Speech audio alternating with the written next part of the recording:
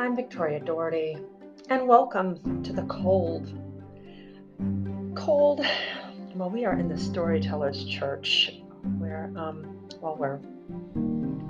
we talk about story in one way or another, whether it's our personal stories or whether it's stories that we're writing, stories that are true, made up, and everything in between, and figuring out how to tell the best story that we can and look at a story with a cold eye, right? But never a cold heart. And this week, we are continuing our autopsy of the fairy tale genre and also building our own fairy tale, building it, using all of the elements that we're talking about. And this week, we are talking about friendship. And the role that it plays in a fairy tale.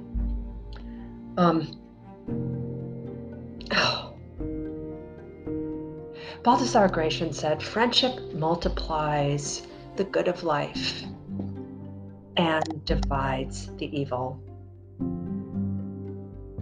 That's very wise. I hope I pronounced his name right, Balthasar Gracian. But I love that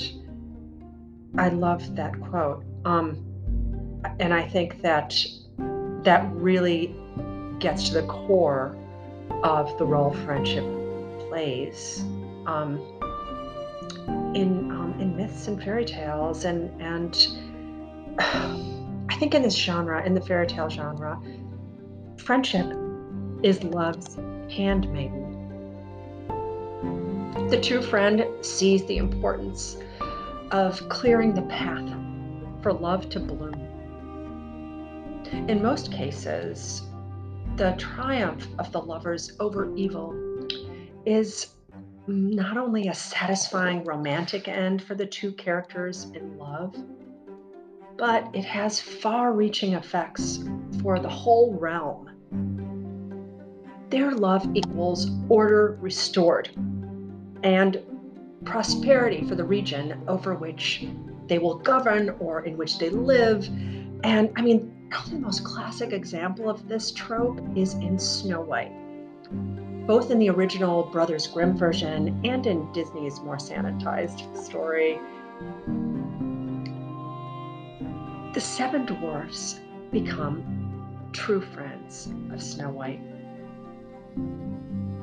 They love and protect this young woman, offering her their home. Well, after they find her in their home, but they do offer her their home to share after her escape from the evil queen. They warn her about not talking to strangers or letting them in the house, and although Snow White ultimately does not heed their advice, in the end, the dwarfs are instrumental, not only in Snow White's awakening after she eats the poison apple given to her by the disguised queen, but in reuniting her with the prince. The dwarves become de facto heroes by making it possible not just for Snow White to survive, but to take her rightful place as the true princess of the realm. With the prince and Snow White married and installed as rulers after the evil queen is deposed and killed, the region once again is free to thrive. Now, incidentally, in the Brothers Grimm version of Snow White, the evil queen is unmasked as the villain, actually at the prince and Snow White's wedding. And the prince is a bit more of an alpha in the original tale, and he tortures the evil queen by making her dance in iron slippers that had been heated on the fire. She dies shortly after, and, well, Disney glossed over that bit. But without further ado, let's get into part 7 of Romakai, our fairy tale in the making. And this week, we are focusing on the friendship element of this story. "You can't be serious," Sybil said. She could not take her eyes off of Count Furfur's necklace, although the one Lionel gave Romakai was far prettier in the water girl's estimation. I am serious. Sybil shook her head and took a deep sip of the exquisite red wine that Romakai's lover had provided for them. Romakai, for such an old creature, you seem to lack any wisdom at all. Count Furfur will take you to hell forever if you do not take that necklace off before you or Lionel dies. If you thought you hated the pond, don't you see how much worse is such a bargain? Do you not understand the concept of forever? Sybil could not stop shaking her head.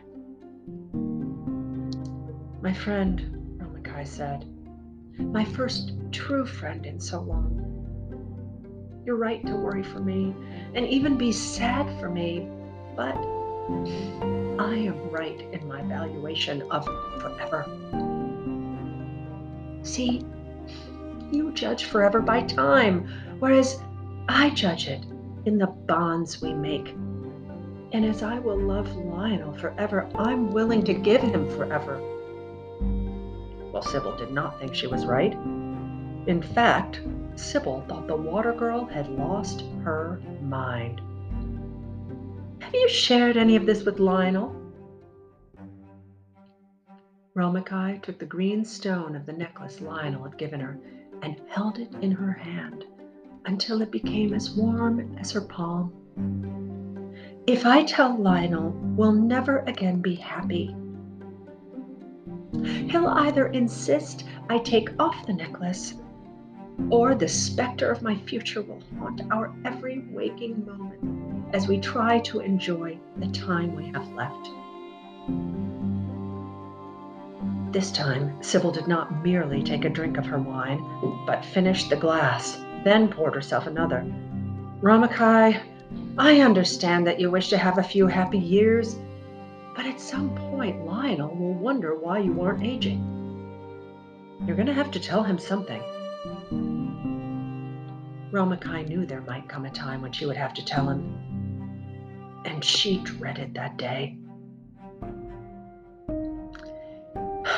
She didn't want Lionel to feel responsible for her decision. The thought of him being happy made her happier than the thought of Count Furfur made her sad. But she also knew the nature of curses. Unless they were broken, they tended to tighten around the neck of the accursed. Just as she became more beautiful as the seconds ticked away, so did her choice regarding her future become more powerful. In time, she didn't know how long, it would become harder and harder to take the Count's necklace off of her own volition. She would be called to hell not when she was ready, when she and Lionel had had their fill of love, if that was even possible, but when Count Furfur was ready. When he had drunk enough of the love he had made possible. When he could watch, but never experience for himself. Promise me, Romakai said. Promise me that you won't ever tell Lionel of my choice. Romakai, I don't wish to promise any such thing. Nevertheless, I want you to. As my truest and best friend, I ask that you honor my wishes. And as a witch, I know you can't lie when it comes to an oath between friends, especially if those friends have shared magic. Sybil folded her hands and looked deeply into Romakai's eyes. He will not hear it from my lips. I promise you. Sybil and Romakai finished their wine and made plans to see one another again by the weekend. Sybil was glad that her new friend would be living a fulfilled life while she was here in the physical realm, especially after having spent centuries in a small, cold body of water. But she could not be happy about Romakai's decision. Like any true friend, she wanted what was best for Romakai and knew that spending eternity at Count Furfur's side was quite possibly the most terrible thing that could ever happen to her.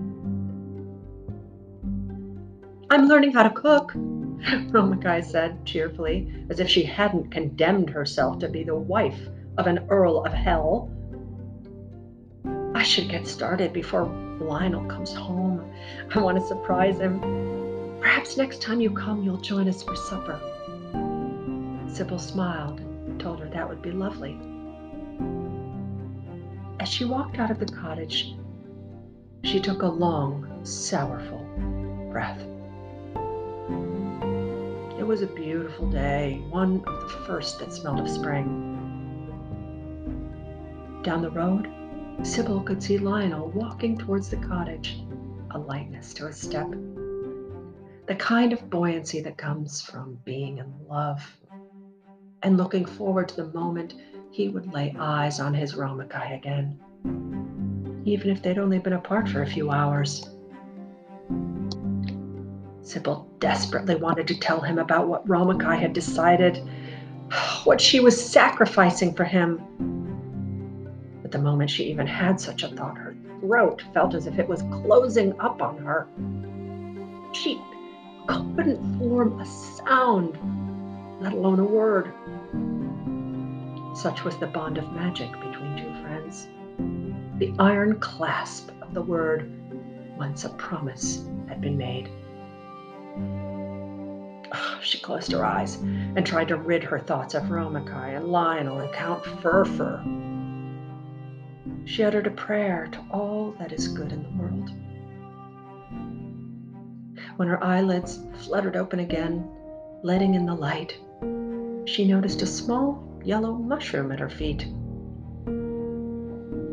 It was growing from between the walking stones that led to the road. Sybil bent down and pulled the mushroom from the earth, examining its smooth white stem, as thick as a thumb. Black spots covered its cap like freckles. For a nature witch, a mushroom, as long as it wasn't poisonous, was a fungus that denotes strong ties, particularly friendship. Sybil sniffed it deeply, then popped it in her mouth and ate it, thinking of Romakai while she chewed. Lionel walked into the house, took a deep sniff. The house smelled of onions and butter, the venison he brought home from the market the day before, and something else. "My friend Sybil found some mushrooms growing in the yard." "Mushrooms?" Lionel marveled. "At this time of year?" Romakai had been cooking from a recipe book she'd purchased in town, and so far her every effort had been delicious. She seemed to have a flair for flavors and thought nothing of adding an ingredient or taking one away if it didn't suit her. The only thing she didn't ever want to make was fish. They sat down to eat and talked of Lionel's research, of traveling to the Far East together come summertime, and of the lunar eclipse that was coming in a few days. Romakai loved the moon.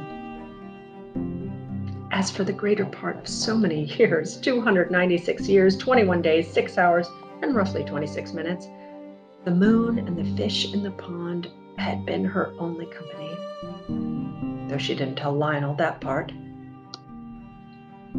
"The moon will turn red and be totally eclipsed for about 14 minutes, he told her, "and we'll have to stay up and watch it."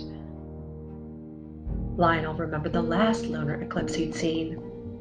It had been a couple of years earlier, and he'd made a wish on the moon that night. He'd wished that before the next total lunar eclipse came, he would find a love, someone with whom he could spend his life. He told Romakai all about his wish, how it had come true, and she kissed him more than sweetly, more than passionately. She kissed him as if he meant everything to her. The sun, the moon, the stars. He was all of those things. And as she kissed him, Romakai remembered every detail of the last lunar eclipse she'd seen before she'd been cursed with a pond. Cressida had snuck her out of her house in her shift. It was an unseasonably warm night, so she could go out wearing only her shift. She'd brought nuts and an apple for them to eat, and they'd watch the entire event from the bridge over the pond that would become her home, her prison. They'd watched in awe as the moon turned as red as a sunset, and the witch Cressida chanted a strange song that was one part whistle and one part wail. What was that? Romakai had asked her. An offering, she said. A nature witch should always sing an offering to the moon on the night of a total eclipse. It strengthens her powers and keeps them pure. Romakai wished she had the power of a nature witch. If she did, she would do something good for Lionel. But as things stood, all she could do was give him her love. And as he lay down to sleep, his belly full of her venison and mushroom stew, she stroked his hair and looked at him with as much love as she could bear. She watched his eyes grow tired and listened to his breath as it became slow and steady. His body became heavy and still as she had ever seen him as he slept.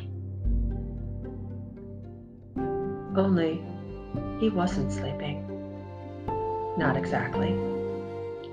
He was deep in a dream that was more like another world, so vivid that its wind cut through his flannel pajamas.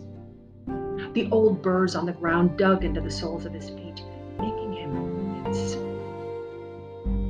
It was an older world, this dream world, where a young woman with strawberry locks of hair beckoned him. She told him her name was Cressida, and she put her fingers to her lips so that he'd know to be quiet. She took his hand and led him deep into the forest. Where are we going? He whispered. To hell. So, you'll have to tune in next week for maybe, possibly, the last episode of Romakai, maybe the second to last episode. And we will start to wind this up with, the last of the tropes that we are focusing on in this autopsy that we're doing of fairy tales. And in the meantime, I do urge you to go to my blog, also called Cold, www.victoriadoherty.wordpress.com. I don't think we have to say the www or the .com part anymore, but I'm just so used to doing it. But please do go look and take a look at my cover reveal for big book 2 of the Breath series. It's called Of Sand and Bone, and I'm just so excited by this cover. It is gorgeous, and it really does communicate everything that I want to communicate to the reader of history and ancients and love and an enchanted archaeological dig and mystery. I mean, all of these things. It's really a stunning cover by illustrator Alex Ekman-Lawn and put together by my wonderful book cover designer Laura Drew. They are just magical and they are just the best. And really, when I look for designers, I don't just look for great designers. I look for people who I think are just the best at my genre and who get my work and who will communicate to the reader, exactly what I want to be communicated. So please do go have a look because Of Sand and Bone is going to debut in September, and I'm just so excited. And you can read a summary on my blog as well, and read a little bit about the breast series and what this is about.